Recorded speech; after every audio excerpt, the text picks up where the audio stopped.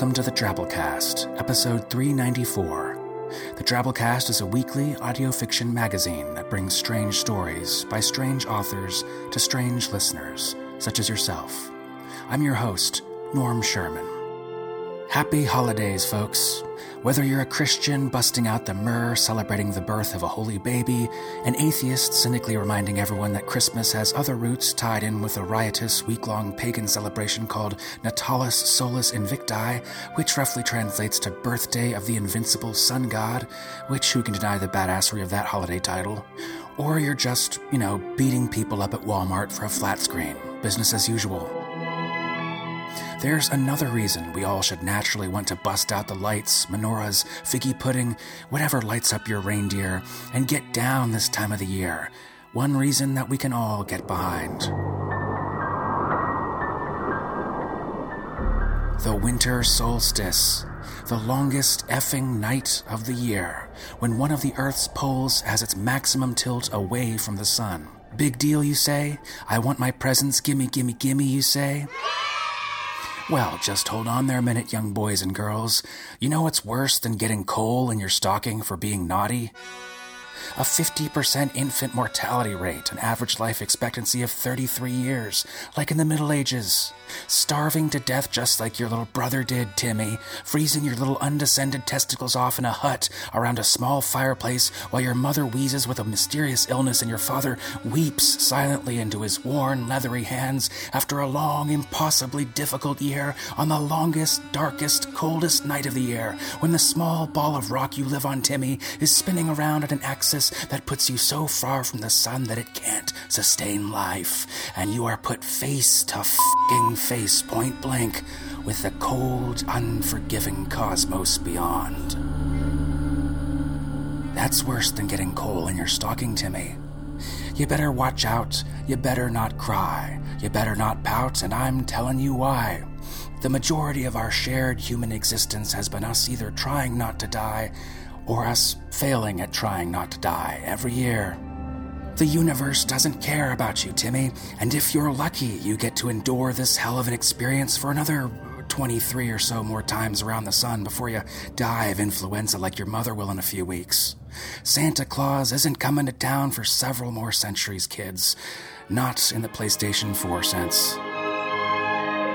We all have our reasons to celebrate stuff, our own beliefs, and as our story this week will show, our own secret desires, sure.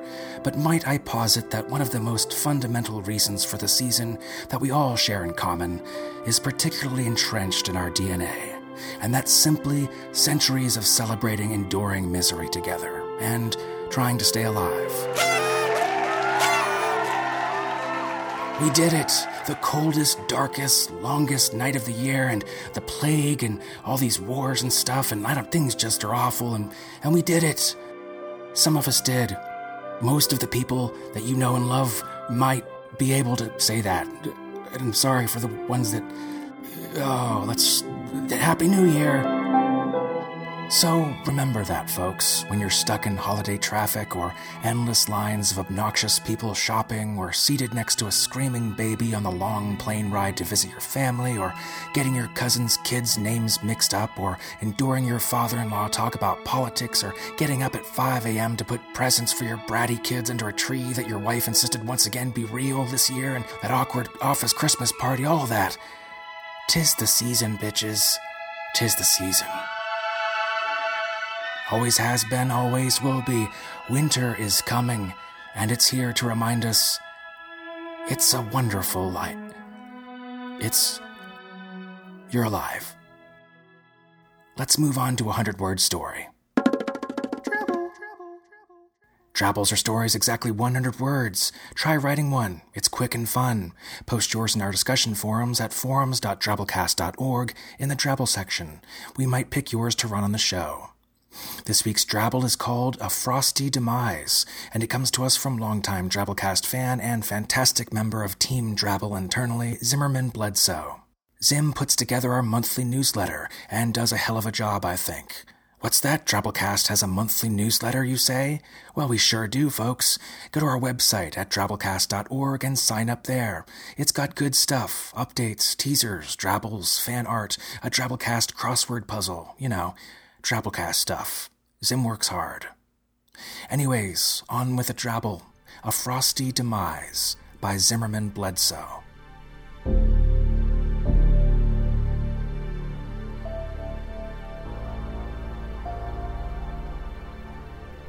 As death appeared over the hills of snow, the old man's smile fell away.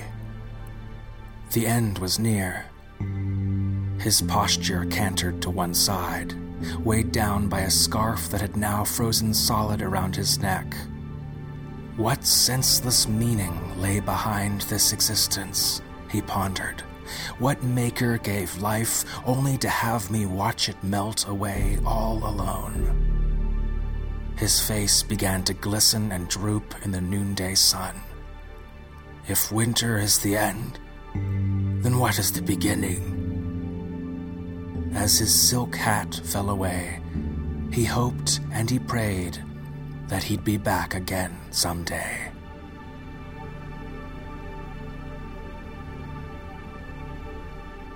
Ho, ho, hopeless. Baby, it's cold outside indeed. Man, glad to bring you guys down from all that holiday cheer out there. It was a little bit much this year, gotta bring it back down. Got work in the morning. Anyways, for our feature story this week, as is the tradition here at the old DC, we bring you an original Drabblecast commissioned holiday story by Tim Pratt. Tim's the author of over 20 novels, including Heirs of Grace and forthcoming space opera The Wrong Stars. His short fiction has appeared in the Best American Short Stories, the year's Best Fantasy, the Mammoth Book of Best New Horror, and other nice places, like the Drabblecast. He's a Hugo Award winner and has been a finalist for World Fantasy, Sturgeon, Stoker, and Nebula Awards, among others. He lives in Berkeley, California, and works as a senior editor at Locus, a trade magazine devoted to science fiction and fantasy publishing. For more than 2 years, he's been publishing a new story every month, by the way, for supporters at his Patreon, patreon.com/Tim Pratt. I'm a subscriber. It's worth it. You should do it too. And cool thing about this particular story, folks, it actually brings back into play a couple characters from a previous Tim Pratt Drabblecast holiday commission, a story called Happy Old Year, back in December of 2013. If you remember that story I'm talking about, that means you have a hell of a good memory for titles, and you won't be able to forget good old Elsie. That's episode 308 if you want to go back and check it out. Otherwise, keep tuned. We're going to run it in early January as that month's Drabble Classics episode, brought to you again by Zimmerman Bledsoe. For now, though, without further ado, we bring you Dirty Santa by Tim Pratt.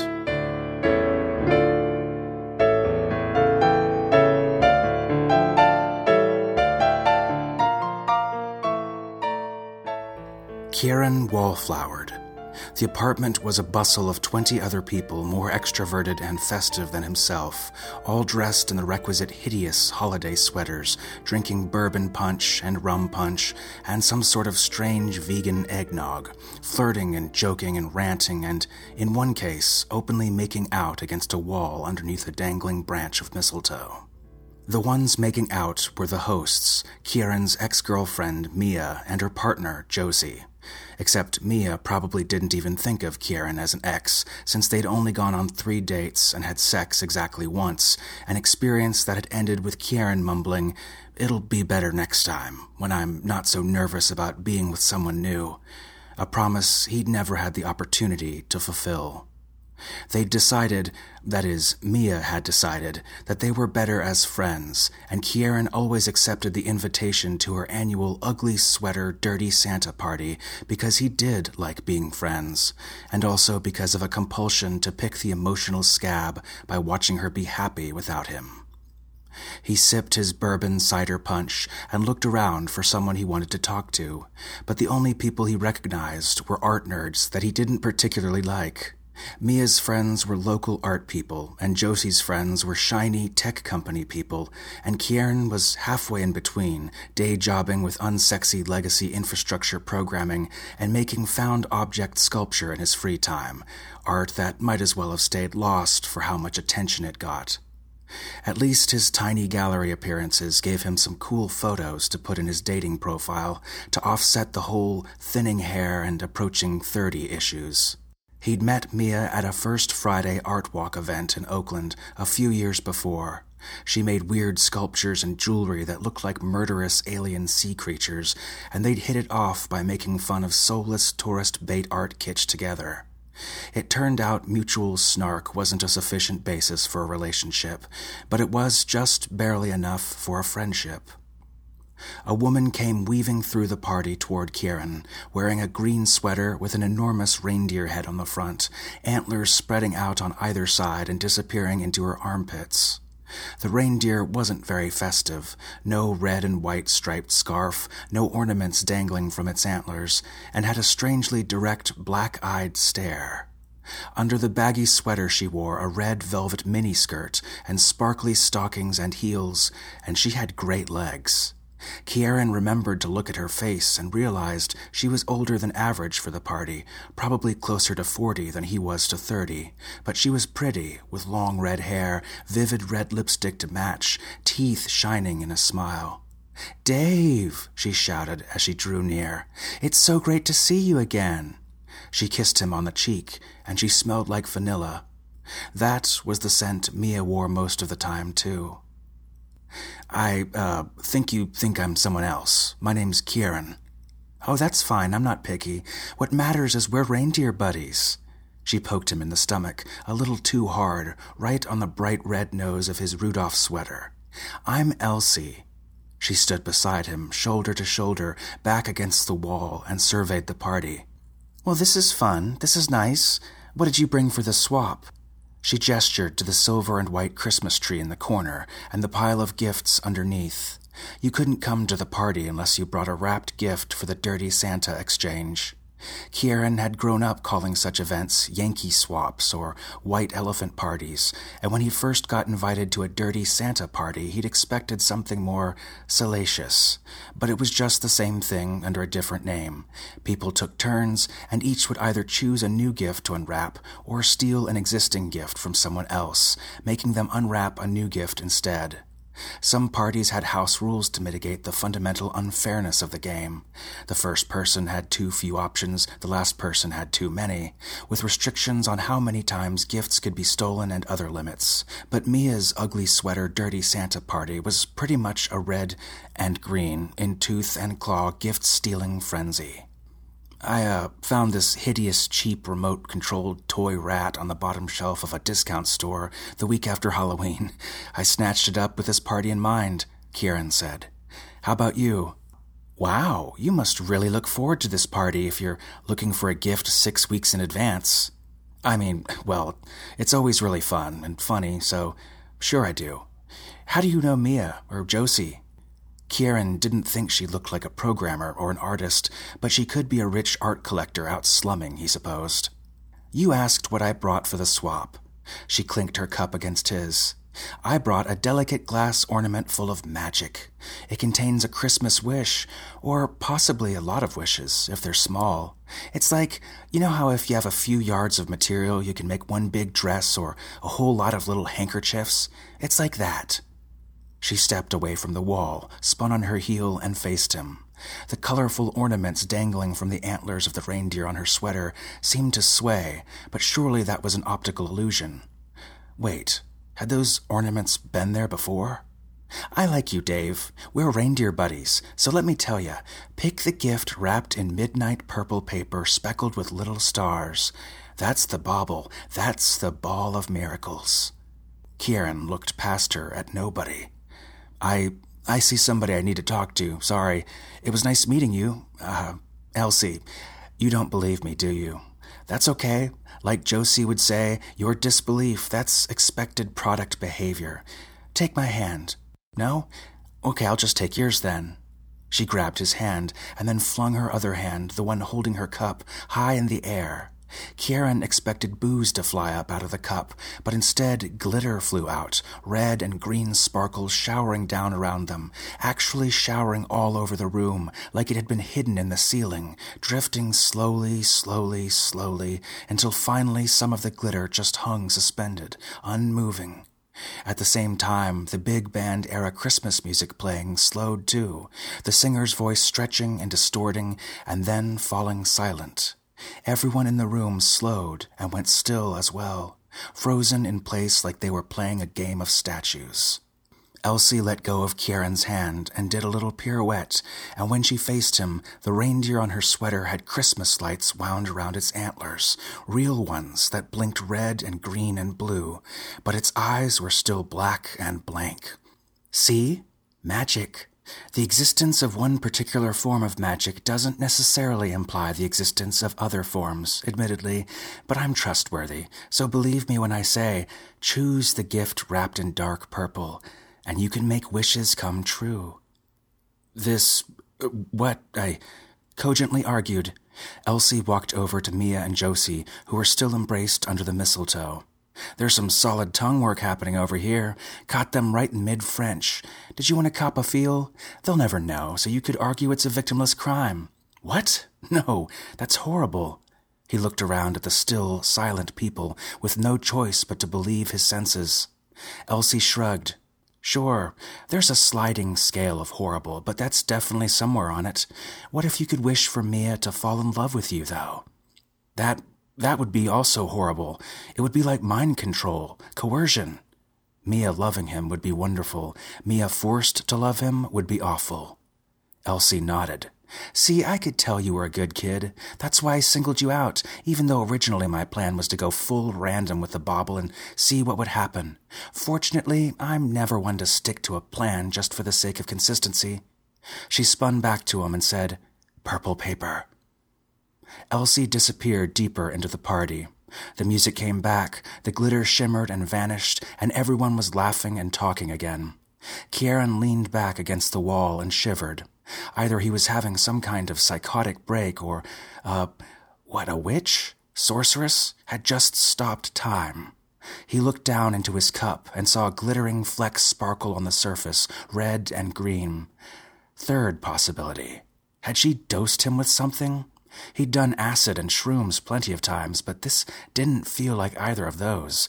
But it would explain the distorted sense of time. Sort of. Mia clapped her hands. It's Dirty Santa time. Her sweater was covered in cavorting, vaguely sinister elves, and was at least 3 sizes too big. Someone turned the music down, and everyone drifted toward the tree, gathering in a loose semicircle on beanbags, folding chairs, the love seat, and the floor. Elsie was near the front, seated cross-legged on the floor and gazing up at the tree, which was topped with a shimmering jellyfish instead of an angel or a star. Kieran considered bolting for the door, but that would be hard to explain, so he settled down on the edge of the coffee table instead, near the back of the crowd. Mia stood up by the tree and pointed at people in no particular order, shouting numbers 2 to 21. Kieran got 13, Elsie was 14. She turned around and grinned at him. The games began. I'm the host, so I'll take the hit and go first. Mia picked up a bulky package wrapped in light blue baby shower paper and tore it gleefully open. A partially deflated volleyball! She held the gift aloft like the head of a vanquished enemy. Number 2, do you want to steal my bounty? I don't want to be known as Number 2, especially, and no, I'll pass. That was Taylor, a dapper NB who made handmade books of exceptional beauty, and he picked up a package wrapped in yards of gold ribbon.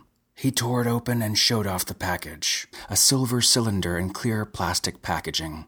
Look, a personal shaver specially designed for pubic hair. Marco will love that, someone shouted, and everyone laughed. Mia said, Number 3, pick or steal. The rounds continued, with gifts opened and gifts stolen with great energy and mirth. There were shot glasses featuring Ruth Bader Ginsburg's face, stolen twice, a tiny book of dirty limericks, a 2-foot-tall nutcracker painted to look like a rotting zombie with walnut brains taped to its hands, dirty socks, a $10 Applebee's gift card, a dildo shaped like a candy cane, stolen 3 times, a Funko Pop figurine of George R.R. Martin, packets of edible marijuana-infused lube, a huge bag of that horrible circus peanut candy, a CD of Christmas carols composed of cat meows and dog barks, stolen once, and he was welcome to it. And then it was Kieran's turn. People moved aside to let him approach the tree and consider the dwindling heap of presents underneath.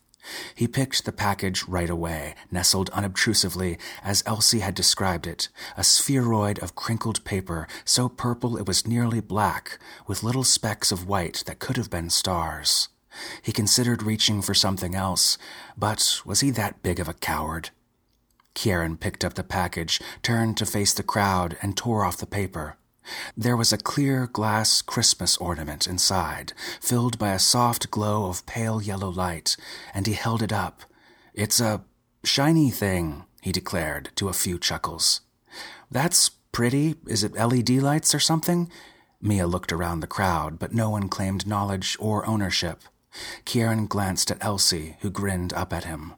The reindeer on her shirt was grinning now, too. Mia shrugged and said, "Steel or open, number 14? Elsie stole up. "Steel, of course. Always steel." Kieran was still standing by the tree, and she stepped towards him, reaching for the bauble to his confusion. Hadn't she wanted him to have it? Was she just messing with him? Instead of taking the bauble, she pressed her hands against Kieran's, pushing his palms together hard with the ornament between them. He gasped, expecting shards of glass to stab his hands, but instead it popped like a soap bubble. The warmth and tingling spread through his hands and then through his body, and, "Holy shit, he's glowing," Taylor said, pointing. Kieran looked down at his hands, and the bauble was gone, but his skin was glowing with the same pale yellow light. He looked at Elsie. Do I get a wish now?" She wrinkled her nose at him. There was a reindeer skull on her sweater now, antlers white and bare. "What? No, Santa Claus doesn't get Christmas gifts. He gives them. You grant wishes, dirty Santa. You don't receive them." Everyone gaped at him, and some of them moved away. Mia reached out, hesitant, and touched his glowing hand. And suddenly the room vanished, and he found himself seated on a throne of wood and antlers in a dark cavern lit by distant torches. Mia was sitting in his lap, but not in the way he reminisced about so often, full of snuggly third-date affection. She was glassy-eyed now, and her voice was vague and far away. "I wish his gallery would burn down," she whispered. "He stole my designs and made so much money. I wish he'd lose everything." Something stirred inside Kieran, and light swirled out from his fingertips, and he felt somehow diminished. Then he was back in her apartment, back at the party, and Mia staggered away. "What the hell was that? Where were we?" "You disappeared," someone shouted. "What the fuck? You both vanished and then you poofed right back." "She got a Christmas wish," Elsie said. "A dirty one." "Who's next?"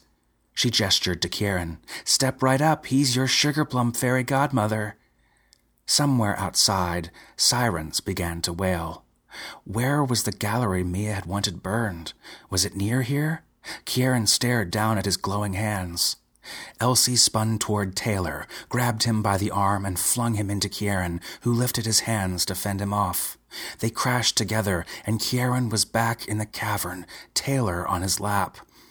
I wish Marco would cheat on me so I could break up with him and still have the moral high ground," Taylor mumbled. Another swirl of light, and that sense of diminishment again, and then the party was back, and Taylor was stumbling away, shaking his head and looking confused. Taylor's boyfriend, Marco, wearing a sweater with an antic snowman on the front, pushed a techie guy Kieran didn't know up against the wall and began making out with him. Taylor started screaming at Marco. Mia stood staring out the window as sirens wailed. Some guests were shoving against the front door, trying to get out, but it wouldn't open.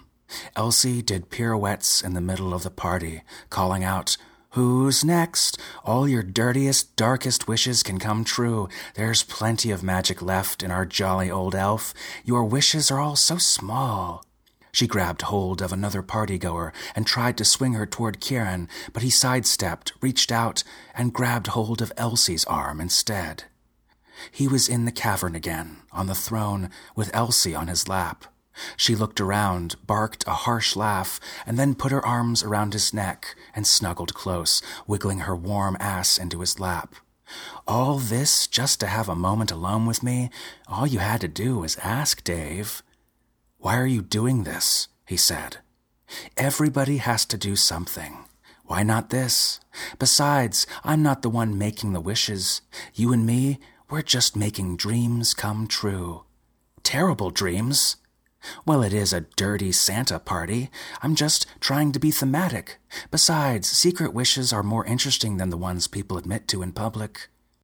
Just because someone has a bad impulse, a dark thought, it doesn't mean they really want the bad thing to happen. If you give people the opportunity to do something horrible without facing the consequences, most of them will say yes.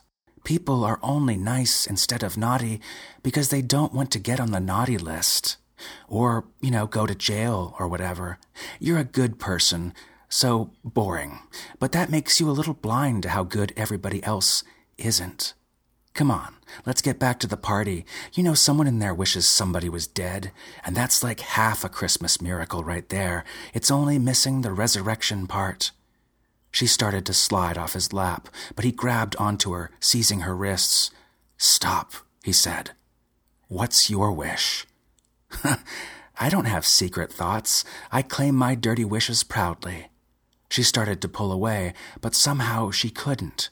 She frowned and pulled harder, but Kieran felt a strange, terrible strength within him. This cavern, it wasn't a place, not really. It was the manifestation of a bargain, a transaction, and it had to be fulfilled. Elsie had magic. She'd unleashed this magic, but magic had its own requirements, and they bound her as much as him. Holding on to a lady against her wishes isn't very woke, The reindeer on Elsie's sweater snarled and snapped its skeletal jaws. "You have to make a wish." Kieran felt the truth within him. "We can't leave here until you tell me what you want, what you really want." "Ugh, I will not be a Christmas miracle. My heart will not grow 3 sizes this day. I will not have an epiphany 3 weeks before Epiphany, damn it." She struggled without success. Kieran spoke softly. "Just tell me, what's your secret wish, the desire you can't even admit to yourself?" Light crawled out of Kieran's hands onto Elsie, swirling around her wrists like manacles. She howled and shook her head back and forth, long red hair whipping around, lashing Kieran in the face, and then she stared into his eyes, her gaze empty. She parted her lips. She licked them. She said, "I just want to feel something." Everything flowed out of Kieran then. He was hollowed, he was cored, he was emptied of light. The cavern vanished, and he was back in Mia's apartment, sitting on the floor, and Elsie was beside him, sprawled half across his lap, her arms clutching him around the waist as she wept, sobbed, and pressed her face against his chest. The front door popped open, and most of the party streamed out. Kieran didn't know what to do, so he just said, "Shh, it'll be okay." Elsie sat up, wiping at her eyes, and turned her red-rimmed gaze on him. The reindeer on her sweater was crying too. That didn't go the way I'd expected. I was hoping for a little light entertainment, maybe a minor Christmas cataclysm at best, and instead I got, I don't know what, feelings. This is such a stupid, sentimental holiday. "Who are you?" Kieran said. "What are you?" She pushed tear-dampened hair out of her face. "I used to be a woman. Then I became something else. I didn't think I'd lost anything on the way to becoming something else. I thought I'd only gained. But maybe I was wrong. Okay, Kieran, you can have a wish. Not even a dirty one. Just don't say peace on earth. Kieran looked at Mia, who was staring dazed at her empty apartment. Josie was standing against the wall, hugging herself and shivering, and Marco was curled up in a corner, sobbing. Can I wish for peace in this room, at least? To undo what happened tonight? Elsie kissed him on the nose. You are so good, Kieran. Good as gold. These idiots are lucky to have you. His vision filled with shimmering glitter, and then he was back, standing against the wall, cup in hand, the party rewound to the moment before he met Elsie. He looked around, but didn't see her. He walked over to the tree, and the black package was still there, just as before. When his turn came up in the dirty Santa exchange, he picked up the midnight purple gift, expecting to find an empty glass ball or a bundle of shards. But the package was much heavier than before, probably 5 or 6 pounds. When he unwrapped it, he found a golden apple with the letter K scratched on one side. I got gold, he said. But, no frankincense or myrrh. Is that plastic? Mia asked. He hefted the apple. I mean, it's pretty heavy. If the apple was really solid gold, and why wouldn't it be? Then it was probably worth 6 figures, life-changing money. He squeezed the apple between his hands. A Christmas miracle. Of course, the next person in line stole the apple from him, but as Kieran thought, it's the thought that counts.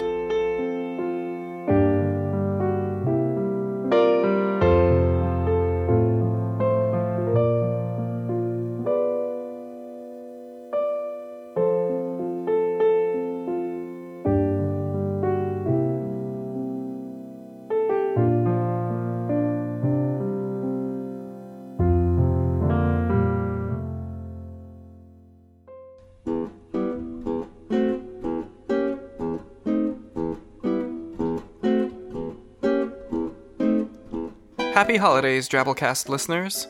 Podcastle producer Peter Baravesh here. If you enjoyed that tantalizing Tim Pratt tale, you should head on over to Podcastle for another. That's right, this holiday season Drabblecast and Podcastle are teaming up to offer 2 Tim Pratt holiday stories for the price of, well, nothing, because both podcasts are free. Visit www.podcastle.org or pull up your favorite podcatcher and take a listen to Hosting the Solstice by Tim Pratt. You'll be glad you did.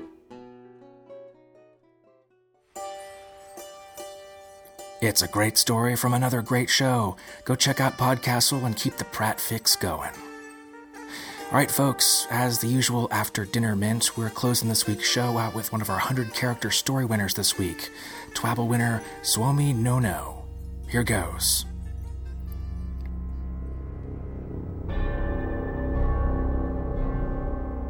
Realizing being good would not end the neglect, Mike crossed into Maryland and aimed.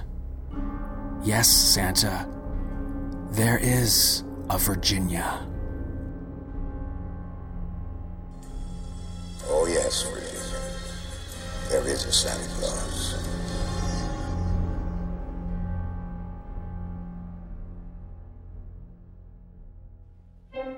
Man, tough year for Santa. Like Drabbles, we take in your twabbles, or Twitter-sized microfiction, exactly 100 characters, not counting spaces. Also at our discussion forums, forums.drabblecast.org, in the Twabble section. We pick a winner each week and post it out on Twitter at the Drabblecast. We also run it here on the show, as you can tell. Follow the Drabblecast on social media for this kind of groovy stuff. Instagram, Twitter, Facebook. We're at the Drabblecast. Alright folks, that's our show. Remember, Drabblecast is produced with a Creative Commons Attribution Non-Commercial No Derivatives license, which means don't change it, don't sell it, but feel free to share it all you like. Write us a review on iTunes, or wherever people write reviews about things like Drabblecast. We greatly appreciate it when you spread the weird.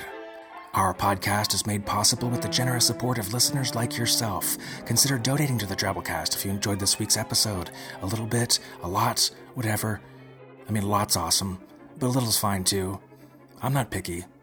Anyways, go to drabblecast.org. You'll find support options there. You can donate once at any amount. You can donate for $5 a month, an automatic subscription, or you can sign up for an automatic $10 a month subscription, which gives you access to Drabblecast B-Sides, essentially an extra episode of the Drabblecast each month. About to push one out later this week. It's pretty cool, has ghosts in it and kind of a Sherlock Holmes vibe, but erotic, and there's golems. I don't know, it's cool. Anyway, we appreciate your support, whatever you can do. Special thanks to our awesome episode artist this week, who stepped in very last minute, Emily Cannon. Emily's an illustrator and writer who loves stories of the strange, unusual, and outright odd. She's currently braving the winters of Colorado herself by staying inside with a mug of tea, several blankets, and of course her sketchbook.